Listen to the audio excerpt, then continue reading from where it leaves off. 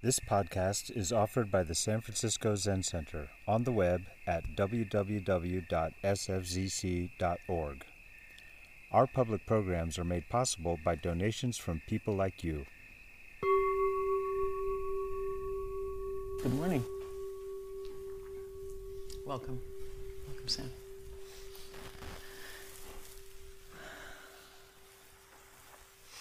Maybe tomorrow you could all come on the floor. I think that was nice. And Greg asked you all. I thought, oh, that's nice. I won't do it now, but a little closer.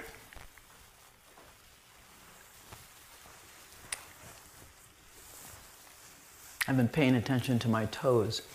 I noticed during Oryoki, and also I'm just now starting to, realize I was going to lecture, that my toes start to curl.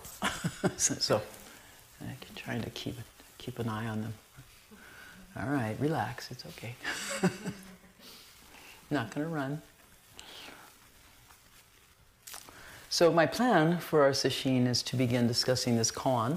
I titled this practice period was about the dog and the fox, so I thought it would be time to get going with the dog, and whether or not the dog has Buddha nature.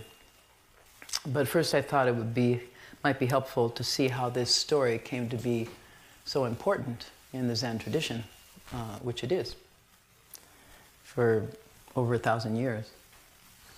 So my understanding of this story, of this koan, is that the primary target is a student of Zhaozhou's. Imagine a young monk who has not yet come to a full realization of the ultimate truth. That phrase, the non-dual, all-inclusive nature of reality, such as the Buddha had under the Bodhi tree. So in order to talk about the koan, it seems like it might be useful to explore where this notion of an ultimate truth came from in the first place. So that would mean looking back to the very beginnings of Zen, which according to Zen is beginningless. Beginningless time and infinite space from which all things have dependently co-arisen. And the proof of that is right now. That's how we all came to be here. Dependently co-arisen, beginning with the birth of the universe. So here we are, this particular time and this particular place. It's basically a miraculous appearance. So a very good example of how time and place are viewed in Zen is in one of the fascicles of Dogen's Shobogenzo. Shobogenzo means the treasury of the true dharma eye. And this fascicle is called Uji. Uji, time being. So Dogen begins Uji with a quote by Yaoshan. Yaoshan, I know there are lots of names, and it takes a while to sort of figure out who is who and who gave Dharma transmission to who, and it's really a wonderful study all in and of itself. Yaoshan is one of our ancestors that Dogen really respects, and he quotes frequently. Yaoshan is a disciple, a descendant of Shurto. And Shurto is the author of the merging or harmony of difference and equality, the Sando Kai. So this brings it all much closer to home. This is our so-called our lineage. So these are Yaoshan's lyrics to the song, or what this song that I have been saying is, what I'm calling the ultimate truth, is the song that we can't hear. We'll never hear until our human ears are unplugged. Yaoshan says, "For the time being, stand on top of the highest peak. For the time being, proceed along the bottom of the deepest ocean. For the time being, 3 heads and 8 arms of a fighting demon. For the time being, an 8 or a 16-foot body of the Buddha. For the time being, a staff or a whisk. For the time being, a pillar or a lantern. For the time being, the children of commoners, such as Zhang and Li. For the time being, the earth and the sky." And then Dogen says that even though we ordinary humans don't doubt our use of time, the signs seem obvious to us, You know, there's morning, noon, and night. There's summer, fall, winter, spring. Obvious, and yet Dogen says we don't understand time.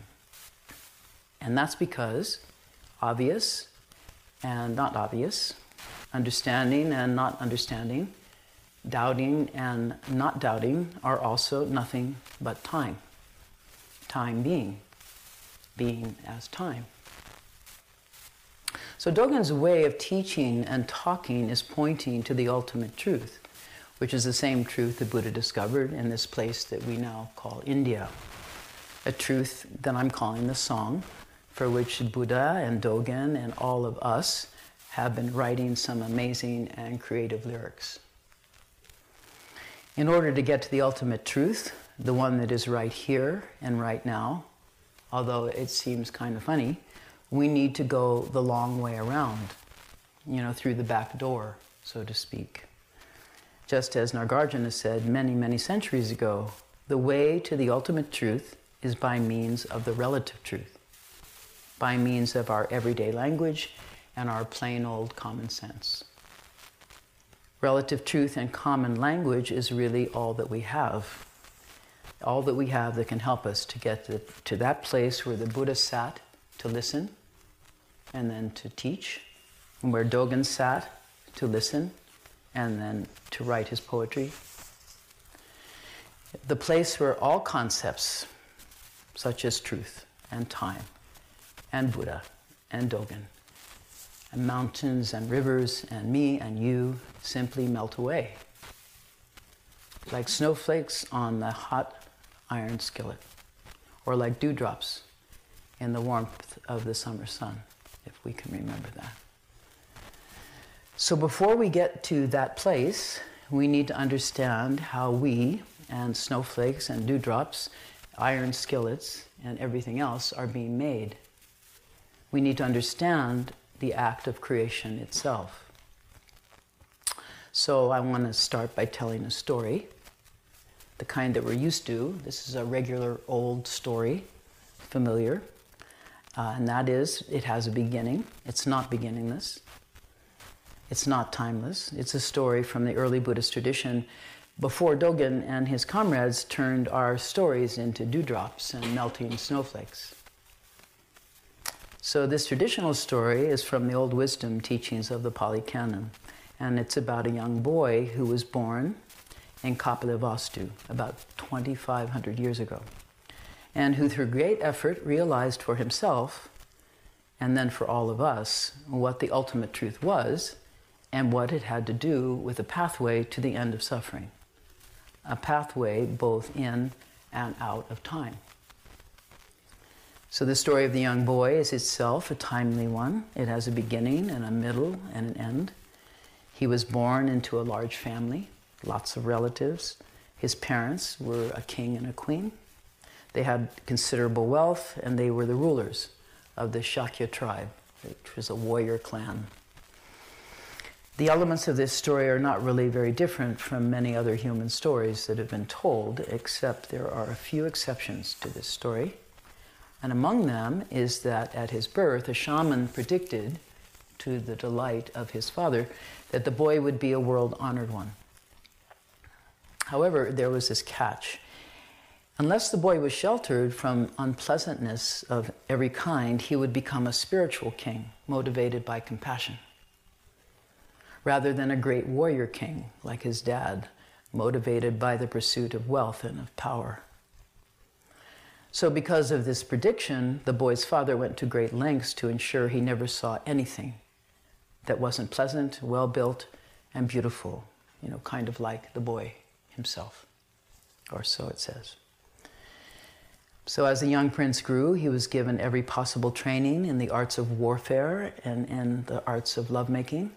And yet what was perhaps different about him from his peers was that he was very sensitive.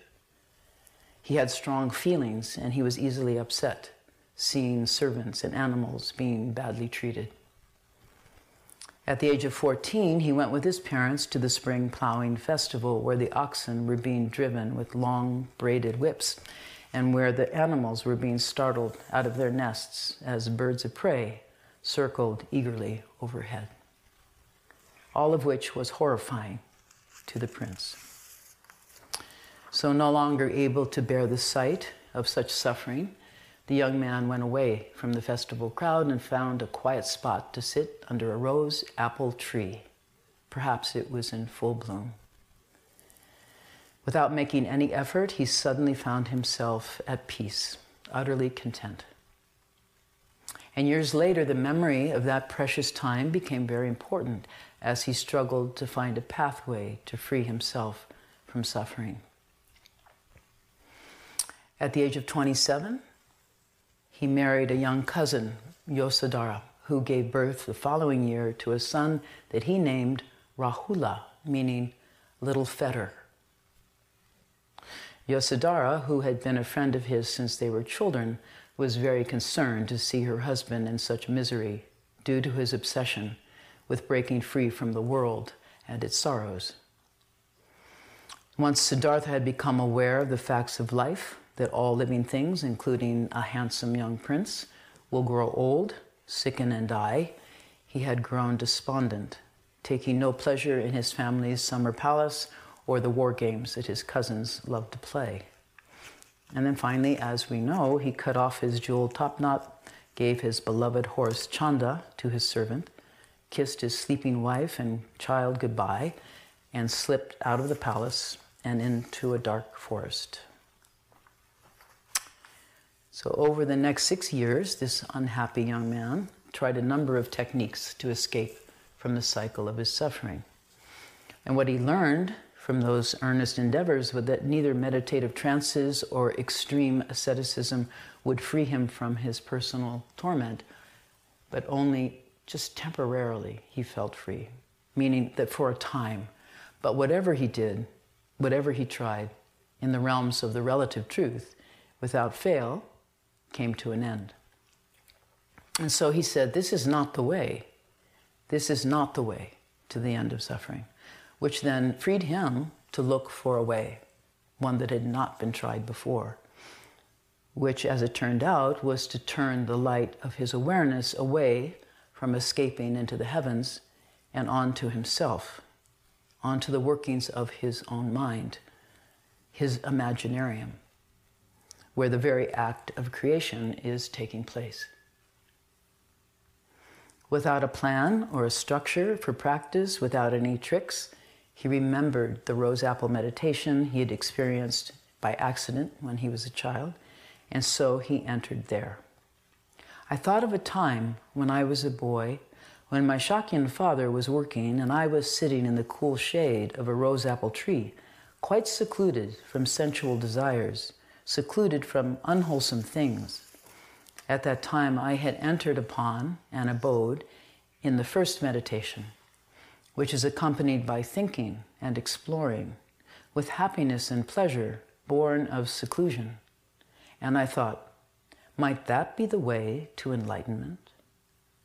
Then, following up on that memory, there came the recognition that this was the way to enlightenment. And so I ate some solid food, some boiled rice, and bread. So the next thing he discovered was a refrain, which I really appreciated. I've actually practiced with this quite a bit myself. And he faithfully repeated this refrain every step of the way, all the way to his final liberation. It's a simple one. It's kind of like a mantra.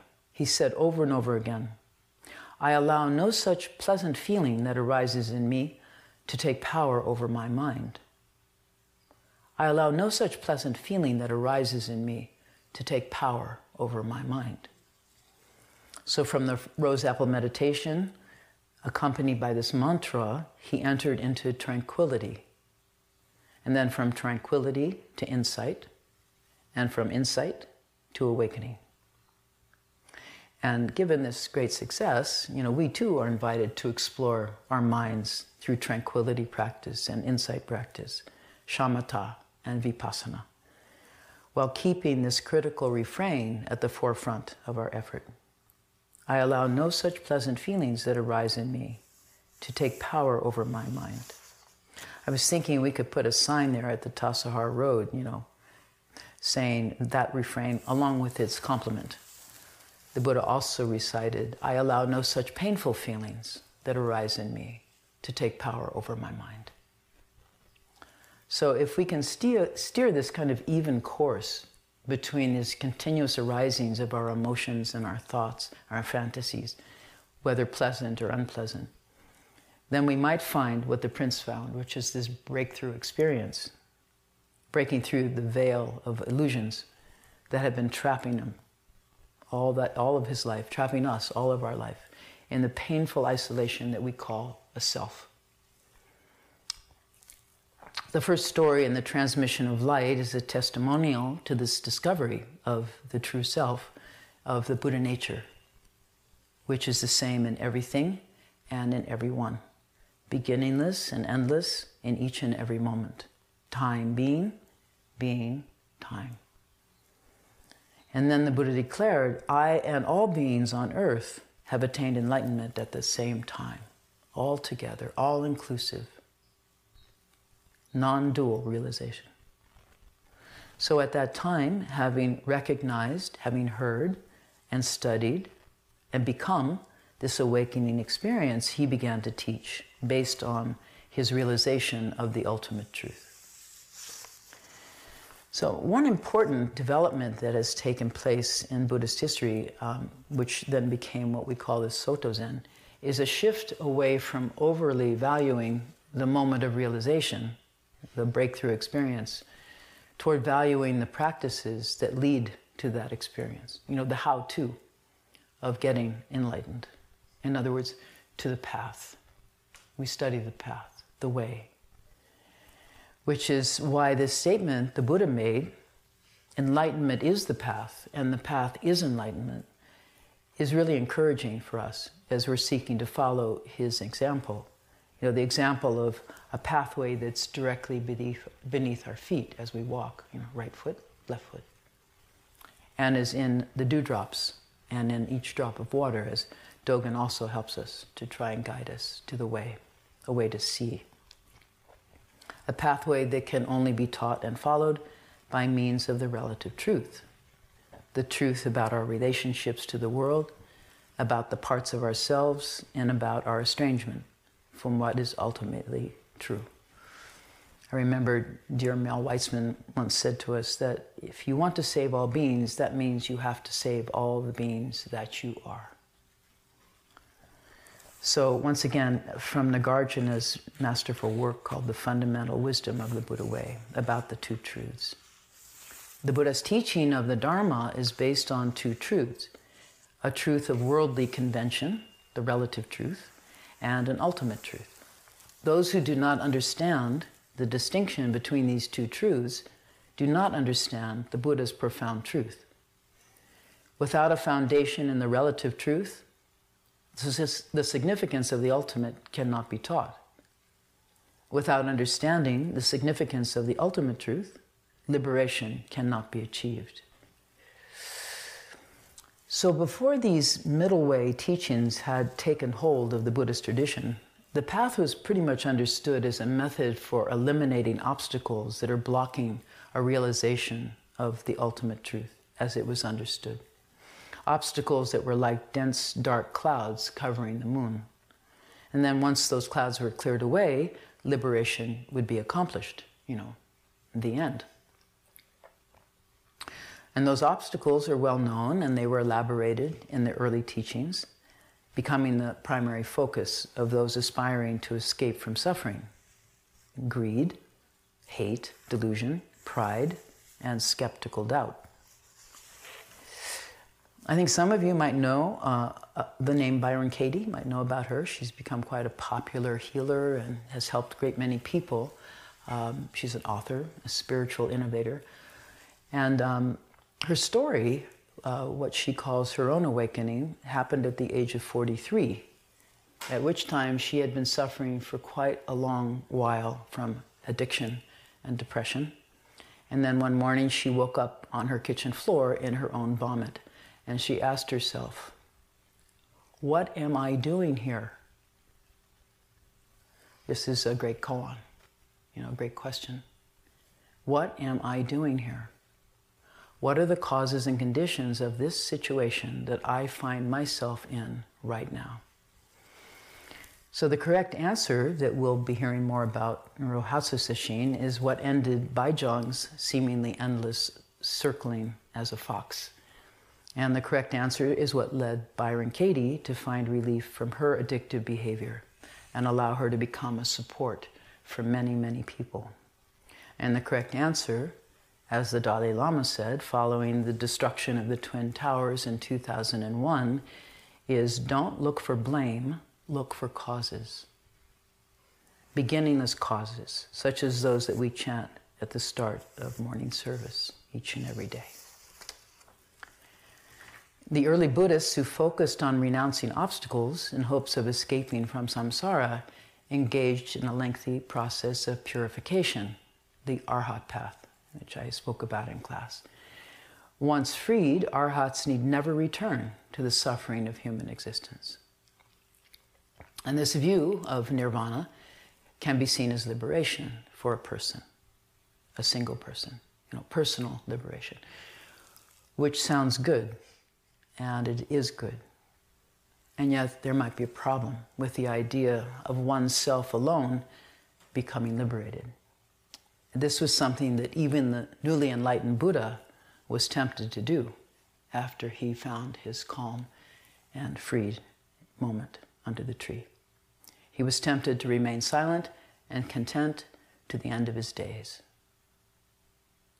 In the Mahayana tradition, the Buddha's wisdom is understood as an insight into emptiness as the ultimate truth, insight from which the Tathagatas are born, insight that led the new Buddha to get up from his seat and go and find those he could teach. Tathagatas are the ones who have arrived at suchness, at just this is itness. Neither coming here nor going from here. There's no here. There's no there. And there's no somewhere in between. Just mu. Which is another way of saying that Buddhas have realization of the non-dual relationship between what are called ultimate and relative truth. Realization that samsara and nirvana, here and not here, myself and yourself, inside and outside, relative truth and ultimate truth, are not two, and they're not even one. And therefore, even though you can imagine escaping from samsara, there is no other place for you to go. Both nirvana and samsara are empty of inherent existence, as are the ones who are hoping to escape. Nowhere to go and no one to take with you. There's no you. Mu. In Zen Buddhism, emptiness is best revealed in the seemingly mundane or meaningless events of our everyday life, such as watching the flow of the water down the Tassajara Creek, or how the light glitters in the kitchen windows, or the unusual way that your friend is folding their wiping cloth. Very interesting. And yet emptied in an instant and vanished in a flash. As Dogen goes on to say, pleased honored followers of Zen, long accustomed to groping for the elephant, do not be suspicious of the true dragon. Zen koans make a lot more sense when we realize that the teacher is often simply pointing at some familiar object that the monk has been overlooking time and time again. Like a tree in the garden, or a pebble that just struck the bamboo, or a staff or a shout, or better yet, the unusual way that you too are folding your wiping cloth in the zendo. So these are time-honored examples from everyday life, which are concrete and they're sensate, and more to the point, they are literally right at hand, just like this right now. Where are your hands right now? How are my feet doing? Here we go. How's the cosmic mudra? How are you breathing? Is there some tension anywhere in your body?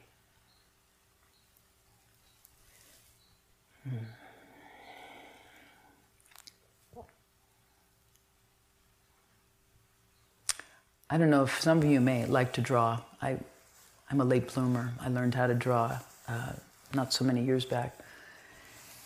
And I think I began to notice in that activity of drawing this kind of merger that happens when you gaze at an object for a long time, something that you're trying to draw. I remember one of the first drawings I did, I showed my teacher.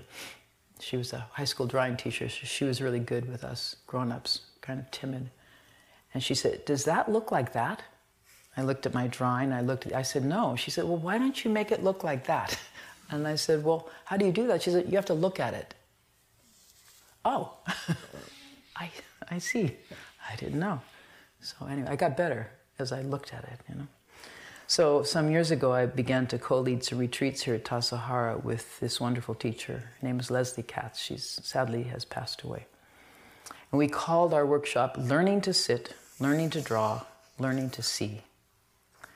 And I think all of us in the course of that workshop began to appreciate the common ground of our practice of meditation and of drawing, both of which were helping us learn how to see, to really look, to really see. I think this common ground may open for us that barrier that's what's called the deathless seeing, which is always taking place. The deathless seeing, right where we are, right in the present moment. Just as Dogen says in the Genjo Koan, it is an established way in Buddha Dharma to deny that birth turns to death. Accordingly, birth is understood as no birth. It is an unshakable teaching in Buddha's discourse that death does not turn into birth. Accordingly, death is understood as no death. Birth is an expression complete this moment. Death is an expression complete this moment. They are like winter and spring. You do not call winter the beginning of spring, nor summer the end of spring. So in the story of the Buddha's awakening that's in the transmission of light, this awakening to suchness, to non-duality, it was recognized by him in the scene, the perfect scene of the morning star. And then the second story, the transmission to Mahakashapa, took place on seeing a flower being twirled in the Buddha's hand. So just what is it that the Buddha and his Dharma heir are seeing? What are you seeing? And one possibility is that moment and every moment is that we see reality as wondrous and beautiful, as awesome and awful, and at the same time we know that the patterns are fragile and transient, that there is nothing that we can take a hold of. No thing. No nouns, just verbs, just flow. Where is the star now? Where did the flower go? Where did the Buddha go? And Mahakashapa, where did he go? Where are we going? Tathagata. No coming, no going. Another name for Buddha, another name for reality. So, as I have been saying, in the Mahayana Buddhism, the idealized role model changed from the Arhat, a never-returner, to the Bodhisattva who vows never to leave, until all beings can go too. In the Lotus Sutra, which is foundational of Zen understanding, it's revealed that Buddhahood is not just a potential in some long distant future, but it's an actual fact. All beings, whole being, Buddha nature. So then the question, what about the dog? Mu. No. So that comes back to our story about Zhaozhou and his answer to the monk's question in case number 1 of the Mumonkan, the Gateless Gate, which is a collection of koans, and it begins with a preface written by the 13th century Rinzai Zen master Mumon. The Buddha mind and words point the way. The Gateless Gate is the Dharma entry. There is no gate from the beginning. So how do you pass through it? Haven't you heard that things which come through the gate are not the family treasure, as Angel so beautifully explained to us? Things gained from causes and conditions have a beginning and an end, birth and death. Such talk raises waves where there is no wind, and gouge wounds in healthy flesh. How much more foolish are those who depend upon words and seek understanding by their intellect? They try to hit the moon with a stick. They scratch their shoes when their feet itch. The person of courage unflinchingly cuts straight through the barrier, unhindered even by Nata, the 8-armed demon king. In the presence of such valor, the 28 Indian ancestors and the 6 Chinese ancestors beg for their lives. If you hesitate, however, you'll be like someone watching a horse gallop past a window. Within the blink of an eye, the horse is gone. Case 1. A monk asked Zhaozhou, has the dog Buddha nature or not? Zhaozhou says, Mu. So during the next 4 days of this sesshin, I'm mostly going to be talking about this koan, this brief story from the gateless barrier. In the Zen tradition, these koans are records of actual conversations that happen between two people who are both interested in the secret of life. There are some examples of real koans that maybe you've asked yourselves, like, what is it? Why am I here? Where are we going? You know, is there anywhere to go? And who cares anyway? Or from the Zen tradition, what is the highest meaning of the holy truths? As the first ancestor, Bodhidharma, was asked by the Emperor of China. So how a student asks a question is what makes the conversation something to be remembered and then passed along. And sometimes, like with this koan about Zhaozhou and the dog, for many, many centuries. And studying koans is a way for us to understand the Buddha's teaching, and it dates way back to the Tang Dynasty in China, which was called the Golden Age of Zen. And this word Zen itself, which you may know, comes from a Chinese word chan, which in turn comes from a Sanskrit word jhana, meaning trance or concentration. And it's for this reason that we in the Zen school continue to seek realization by attending to the products of our human imagination while sitting upright and still. And of the many things we incessantly imagine, the most important are words themselves. Mu. No. And yet there is no agreement on the best way to study words as we rifle through our imaginations in search of those that might lead us to liberation. So when Zen arrived in the West, all the way to California, it was by way of 2 successful lineages that ripened on their way from China to Japan, Soto Zen and Rinzai Zen. And these 2 traditions are often thought to represent different approaches to awakening, either through concentrated study of koans, as in the Rinzai tradition, called Kana Zen, or through the practice of upright sitting, silent illumination Zen, Mokusho Zen, the objectless meditation of the Soto Zen tradition.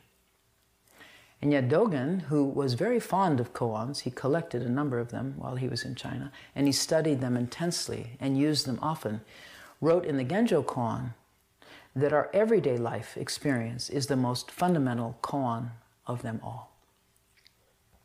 So whatever differences there might be, koans provide us with invaluable lessons on the teaching of the 2 truths. The ultimate truth, mu, no. And the relative truth, dogs and their Buddha nature. Humans and their Buddha nature. So, in coming to understand the 2 truths allows students to understand not only koans, but also to understand the truth of our everyday life. So tomorrow I'm going to talk about the 2 truths yet again. Seems like that's really all I ever talk about. Beginning with the writings of our 2nd century Indian great ancestor Nagarjuna. Okay. Well, thank you all very much. Thank you for listening to this podcast offered by the San Francisco Zen Center. Our Dharma talks are offered free of charge, and this is made possible by the donations we receive.